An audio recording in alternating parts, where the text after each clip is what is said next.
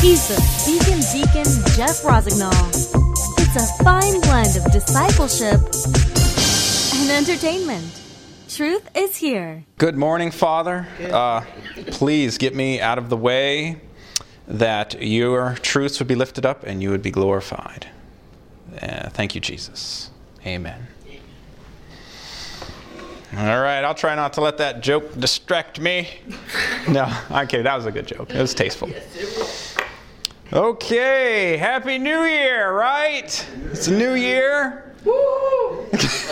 How many of you consider New Year just another day? Don't raise your hand. I don't want to know. Because I'm going to challenge you to think of the new year as opportunities. Every day is an opportunity to hit the reset button for Christians. Every day is that opportunity. Because if you listen to the devil and if you listen to your sinful condition, your sin is your excuse to not change.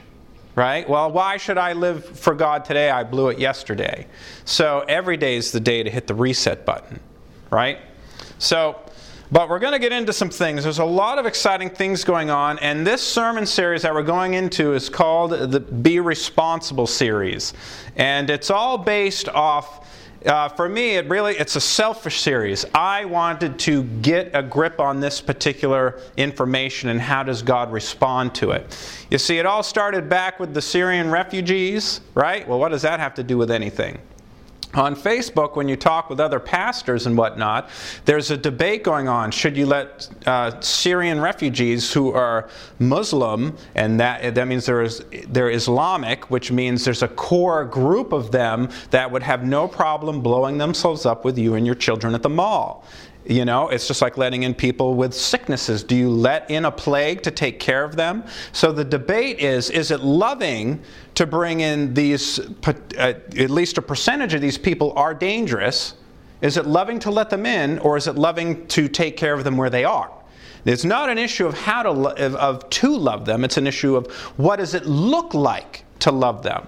So that led to other issues where even and we were just talking about this, even at Liberty University, the president or principal, whatever he is, the president suggested to the students to learn how to handle a gun. Okay, and I'm just being ambiguous on purpose. But he was pretty explicit. Christians should know how to manage a weapon. So that brought up a whole bunch of discussion points. And John Piper wrote this big article about how Christians in essence should be pacifists. And then J.D. Hall, who's a minister out of the Midwest, said no. And he actually wears his firearm to church. He's the pastor, right? And it's like, well, what's going on here? So I think it's at some point we're going to come back to firearms in the Christian. That's not today's sermon, because I think that's a subset of getting a handle of what we're going to talk about today, which is the issue of being responsible. And so when you come to the issue of being responsible, that brings up a whole bunch of other levels of confusion. You see, over the last century even, the American society has been trying to be trained to be socialistic, right? Fairness and equality for all when it comes to material possession. It's not about justice. It's about that everybody gets a portion of bread at no matter the cost. So Kelly in the back is building a brand new business, breaking new ground. If he succeeds, I believe he'll succeed, and starts making money, making food.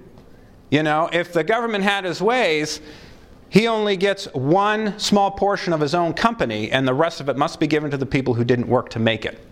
That's the government's mindset. It just is. Now that's breaking the 10 Commandments. That's stealing. Right off the bat, that's stealing. So I can say from the pulpit, a third-party agency shouldn't come into any of you trying to build a business and say, well, you are forced to pay that employee X amount of dollars. That's socialism. But it's like, yeah, but minimum wage, right? We'll go into that. We'll talk about those things because these are all biblical issues. These are all moral issues. But I'm going to bring it home with God's help. So the issue is keep calm and be responsible. In this new year, let's think about how we're going to repent in Christ, how we're going to renew. And why I said new year, new you, is I'm pulling this right out of Romans chapter 12. And basically, verse 2, do not be conformed to this world, but be transformed by the renewal of your mind. That's a process, all right? A lot of times we give unexpected, unexpected expectation. We expect new baby Christians to act like mature Christians when sanctification is a process that takes our whole life to grow up. We don't expect a little baby to drive a car, right? And we don't expect younger Christians to act like mature Christians. I'm not referring to physical age, I'm talking about spiritual growth. And it's all about being renewed. Okay? We're supposed to grow up in Jesus. So the issue we're going to talk about is do not worry versus be responsible. Worry versus responsibility. Take the concept of being responsible and saying, no, that's an American culture thing, not a biblical thing. Don't confuse the American culture. Like, don't tell me from the Constitution you have the right to own a gun. Find it in the Bible that you have a right to own a gun. And there is a path for that. I'm not talking about it today. But the idea is, why are you separating the American culture from biblical Christianity if there is no conflict? But the issue is, the battle here that I saw as a conflict is, what's the difference between being responsible or not worrying about your food, your clothing, and getting a job, or going out there and making sure the money's coming in? Where's the conflict in that? Is there a biblical conflict with that? So first, this really amused me. Just yesterday on Twitter, there's a hashtag that became very popular called Resist Capitalism. And I thought that was really amusing because their younger people are like, capitalism is making people bad, 1% of America's rich and everyone else is poor. In the world, everyone in this room is in the 1% when you look at the world economy. All right? You're all going to go to your homes with nice big flat TVs, a warm house, you got abundance of food, you drove here in a car. Everyone in this room is 1%. So, I don't want to hear. And those poor college students who would say resist capitalism, they're in the 1%. How did they just pay for 4 years of college? So some people were tweeting, capitalism makes people poor and it's making victims. And then other people were tweeting, they say, resist capitalism as you sit there on your iPhone sipping a Starbucks posting, resist capitalism, right? Capitalism made your phone. Capitalism made the Starbucks that you're enjoying. Capitalism is the clothes that you're wearing and the house that you're living in and the chair that you're sitting on and the glasses and the corrective lenses that you have. It's all capitalism, right? But that's the short-sightedness of it. So, and then I thought this was someone's response to resist capitalism. Socialism, where you wait on bread lines. Capitalism, where bread lines wait on you. And that's a factory making bread to provide food for thousands and hundreds of thousands of people. And in the meantime, providing jobs for the workers and making the ingenuity, the person who invented that, making them wealthy. Is there any sin in that? Is there any evil in that? No. That's the blessings of God. However, the society, what I'm about to share with you, is you should already be feeling, how can he even dare be preaching this from the pulpit? So let's go into this. But I just want to make out this point. When a government enables a people to be irresponsible, it's called socialism. Okay? If you're not responsible for your own food, your own provision, your own clothes, your own house, if you're not responsible for it and you're having someone else be responsible for it, one, that's stealing on your part, and two, that's a government stealing your freedom. Freedom and responsibility go together. All right? So now we're going to unpack this biblically. And we're going to go right to Matthew 6, which is the excuse verse for people who they get this maligned sometimes. They get this wrong. So we're going to unpack this. Matthew chapter 6, 25 and on. Jesus is giving the sermon about don't be anxious. Don't worry about your life. Don't worry about your food. Don't worry about your clothing.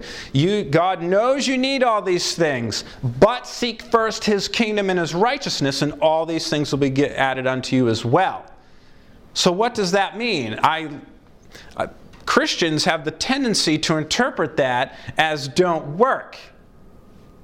They use it as their excuse to make up for their shortcomings, and not be responsible. But that's not what this text is saying.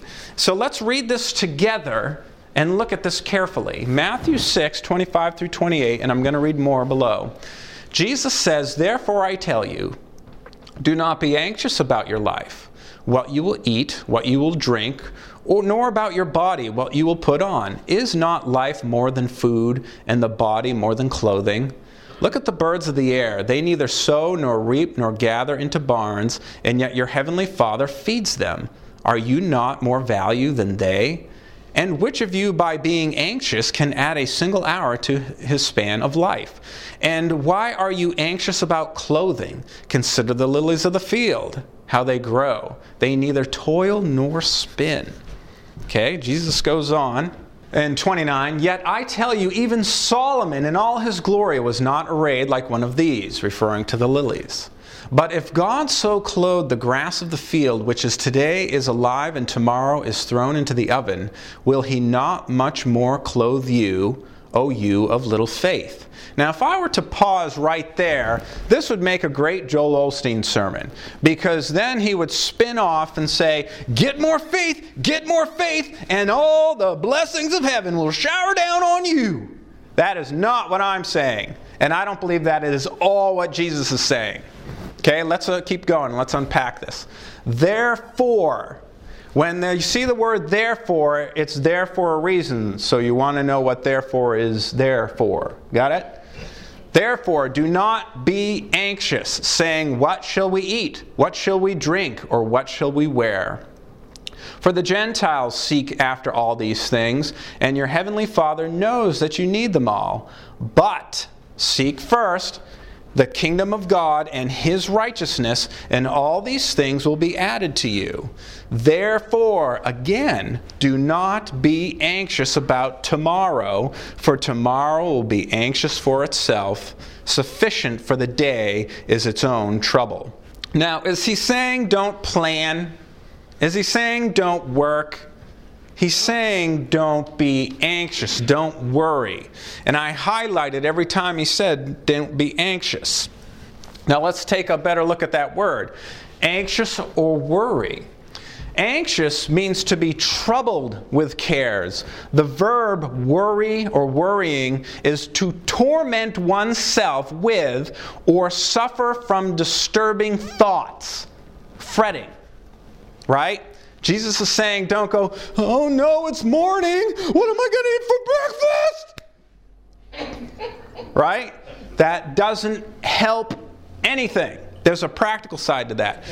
Anxiousness, full of mental distress or uneasiness because of fear of danger or misfortune. Greatly worried or solicitousness. All right? Solicitous. There's nothing positive about the word anxious or worrying. It's a sinful condition. I'm going to point out, I'll do it right now, to worry or to be anxious about things is sin. And there's a reason for it. Proverbs 12:25 tells us, anxiety in a man's heart weighs him down, but a good word makes him glad. There's two reasons why Jesus specifically said don't worry. The first reason is it affects your work, it affects your relationships badly. If you're worried and anxious, if I've got a ton of work to do at home and I'm working at home, like last week the wife and kids were home because it was vacation. I'm still working. I work from home. So if they're in the living room playing video games and coming up and asking me things when I'm trying to focus, you know what that does to my stress level? Right? And am I going to be pleasant and nice to my kids? If I catch myself, I won't be. Right? If I don't, let me work, blah, blah, blah, blah, right? Now there's work and anxiety going on. Now I'm not effective in work because I'm stressed out what's going on over there. And then I can't talk to my kids, right? Because I'm stressed out about my work. And stress isn't helping anything.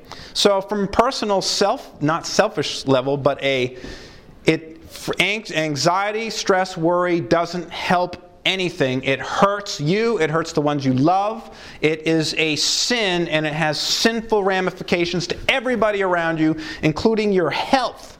Right?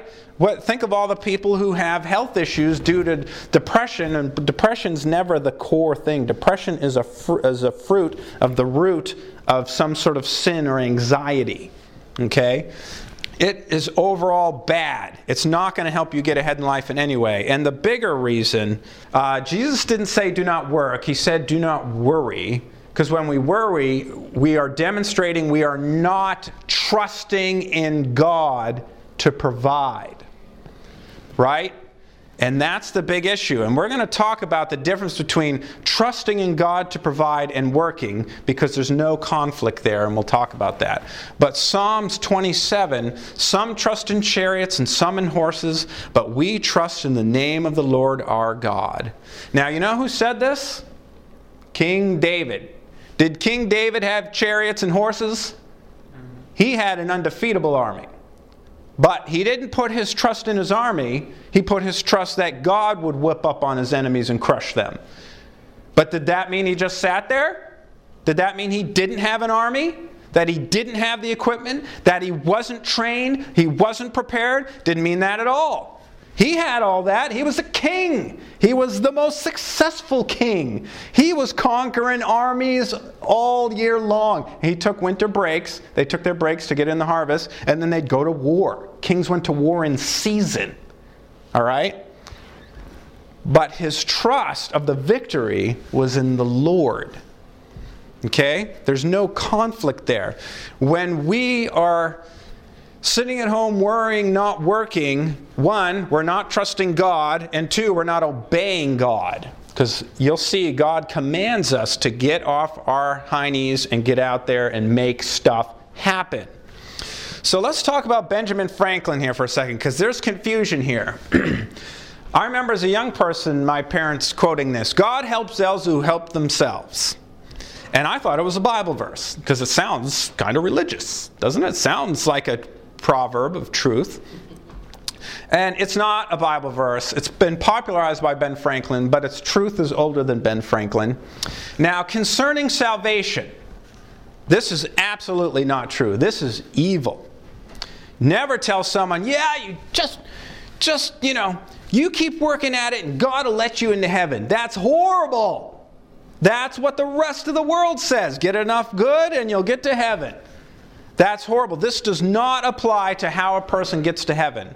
Matter of fact, God saves evil, stinky, dead people. It's 100% work of God. Okay? Humans don't want God unless God can clean them up, unless God does the initial work. All right? But concerning salvation, this is absolutely untrue. However, concerning being responsible, this is very biblical. And I believe it is. Concerning one's daily needs, food, clothing, and shelter. This truth, I believe, falls into what's called God's general grace. God's general grace is this church is not full of people because they're still sleeping in. Because they don't care. Not saying the folks who aren't here because they're sick or whatever. I'm not saying our folk who are missing. I'm saying the folk in general out there who just don't care about God. That God never even comes into their mind Sunday morning. But they got a job, they got a house, they got cars, they got their flat screen TVs. They've got all the comforts, creature comforts, and they're going to be okay. They're not stressing. They're living a good life. They just hate God. And someone who rejects God in indifference, that's a God hater. We can call it that. Matthew 5:45 talks about God's blessing even the lost, the hateful, so that you may be sons of your Father who is in heaven, For he makes his sun rise on the evil and the good, and sends rain on the just and the unjust. Now this rain and sunshine, that's an agricultural statement meaning blessings. Right? We're not saying, oh, it's raining on us, what a poopy day. That's not what he's saying. He's saying he's blessing them with sustenance. He's giving them the things they need to grow their crops. Right? And on the just and unjust, they're going to be fed. This is why there are many wealthy and affluent God-haters. Because the law of gravity works for the atheist as well as it does for the Christian. It's still God's law. Does that make sense? Yes. But big words. 2 Thessalonians chapter 3 is Paul really comes down on Christians in the small churches and how they're to behave. And this is where we get the command to work. All right? And I'm going to show you a bunch of them. But this is the biggest one. So, take a brain breather. Go like this. Okay. Because I'm going to give you some Bible verses here. Okay? So hold on. It says in 2 Thessalonians chapter 3, now we command you. Is this an option? Is this a suggestion? Yeah. Is this if you do this, you'll be better in your life? Is this one of those, just gotta believe, just gotta have faith, call on God? Is this one of those? This is a command, which means now you're going to hear something that Jesus says, with much given, much is required. If you hear this and you walk out of here and go, erase, I don't give a rip what Jeff just said, you sin. Now you're telling God, all right? So be careful. Especially if you see, now we command you. That is no subtle hint. Brothers, in the name of our Lord Jesus Christ, that you keep away from any brother who is walking in idleness and not in accord with the tradition that you received from us. For you yourselves know how you ought to imitate us, because we were not idle when we were with you. Nor did we eat anyone's bread without paying for it. But with toil and labor we worked night and day, that we might not be a burden to any of you. It was not because we did not have the right, but to give you in ourselves an example to imitate. His day job, this is Paul writing, his day job is full-time ministry. Yet he found time to be a tent maker, brought his own wallet of money so that when he'd go to that next town to preach, he would buy the bread and not just go visit everyone's home for dinner. He is going way out of his way to demonstrate being responsible. Now, do you think, is he worrying, is he breaking the commandment of chapter 6 of Jesus saying, don't worry about your food? Is he breaking that law by working so hard night and day and toiling and giving the gospel? No. So clearly, there's no conflict in the Scriptures. Let's look at this. For even when we were with you, we would give you this command: if anyone is not willing to work, let him not eat. So if you do follow Twitter or Facebook and you see the resist capitalism, go ahead and just cut and paste that verse and let God speak for himself. All right? How is that the opposite of socialism? Isn't that... Let's hear the president even dare attempt to speak that. Could you imagine him saying that? What would happen if he actually quoted Scripture? I mean, isn't that the opposite? Now, we as Christians, we might say, well, isn't it loving to help the poor? It depends on how you unpack the word help. Right? What are we helping the poor to do? Stay poor? That's socialism. What if we help the poor and equip them to become something of themselves? An independent provider. That's helping, isn't it? That is so un-American there, Jesus. How dare you? Verse 11, for we hear that some among you walk in idleness, not busy at work, but busybodies. Now such persons, there it is again. We command and encourage in the Lord Jesus Christ. Do you think they're claiming a high authority? Maybe the King of the universe? that are claiming authority in the King of the universe, Lord Jesus Christ, to do their work quietly and to earn their own living. What? That is so un-American. How dare you? How dare you imply it? That's not loving your neighbor. That's not loving the lost, loving the poor. That's not loving the Syrian refugees. I think it is. I don't see a conflict there at all. As for you, brothers, do not grow weary in doing good. Right? Now, just a side note, for a Christian, we're not doing good to go to heaven. Right? We're not on that scale of righteousness. We're doing good because we are already going to heaven. How can you not respond to the one who saved you from hell but by loving him and obeying him? Right? If anyone does not obey what we say in this letter, take note of that person. Oh, but don't judge! Right? I can see the tweets already. Stop judging! But this says, if anyone does not obey the command to work, we say in this letter, take note of that person and have nothing to do with him. Why? That he may be ashamed. Shame? Christians are allowed to use shame? Yes. Because shame, under the power and conviction of the Holy Spirit, helps a person repent and become more like Christ. Shame is good when the Holy Spirit's working. All right? Do not regard him as an enemy, but even if we did regard him as an enemy, what does God tell us to do to our enemies? Love them and pray for them. But in this case, don't regard him as an enemy. Warn him as a brother. Dude, I see you're being a lazy slacker. It's time to get to work. Right? 1 Timothy 5:8. But if anyone does not provide for his relatives, this is a tough one, and especially for the members of his own household, he has denied the faith and is worse than an unbeliever. Ouch. Whoa! Right? As a Christian, someone says, I believe what Jesus says in the Bible, I obey what Jesus says in the Bible. You do not want to be anywhere near this verse. When it, as in looking like it. We want to be working our tails off and effectively working, because that's what God's commanded us to do. 1 Thessalonians 4:11-12. And to aspire to live quietly, to mind your own affairs, and to work with your hands as we instructed you. Aspire means to strive earnestly, to make one's aim. Now, just so you know, there's retired men here, there's men challenged, you're on disability. That's different because you're providing.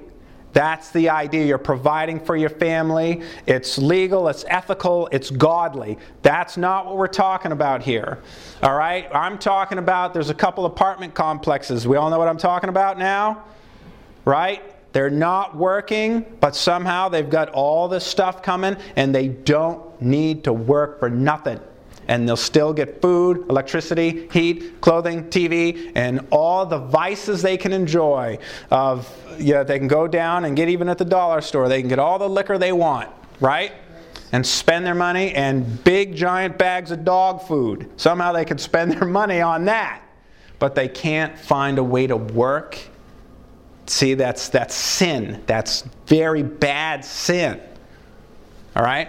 So we're to aspire to live quietly and to mind our own affairs. That doesn't mean, hey, mind your business. Don't come telling me what to do. That's not what that means. It means manage what God gave you well. Manage it well. That's what it means. Mind your affairs. Work with your hands. Stay busy. Right?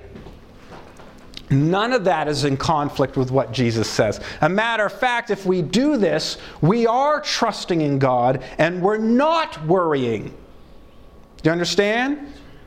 That's how they fit together perfectly. There's no conflict there. Some pretty heavy stuff, isn't it? That goes in and kicks in a room, doesn't it? so that you may, and here's why, so that you may walk properly before outsiders and be dependent on no one. Whoa, that's in the scriptures? Has anyone heard of the prosperity preachers teaching this?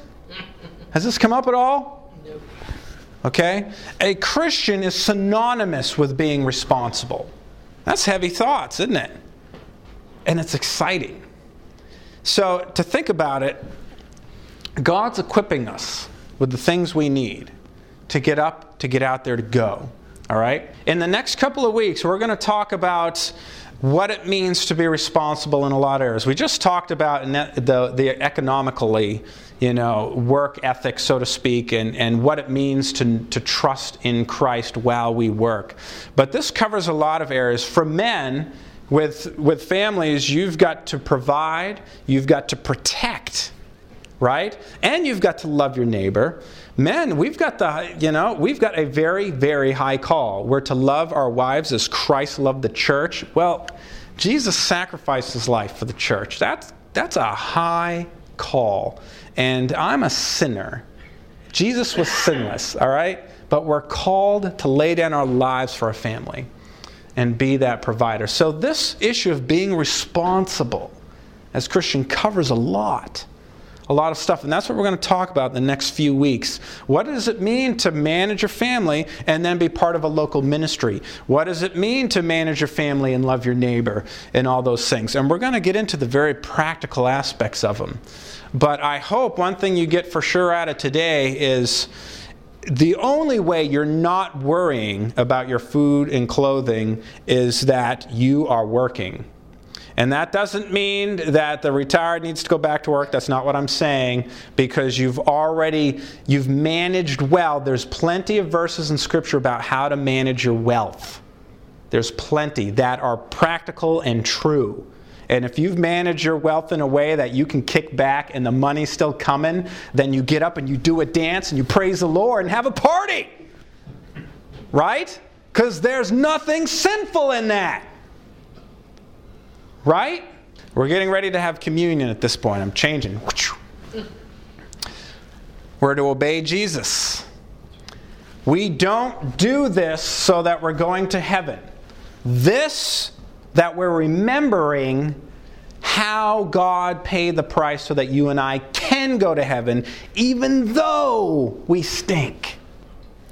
That's the body and the blood that was paid on your behalf for your sin before you did it, when you're doing it, and what you're going to do next week has already been paid for. It had to all be paid for, else you'd never make it. Else I'd never make it.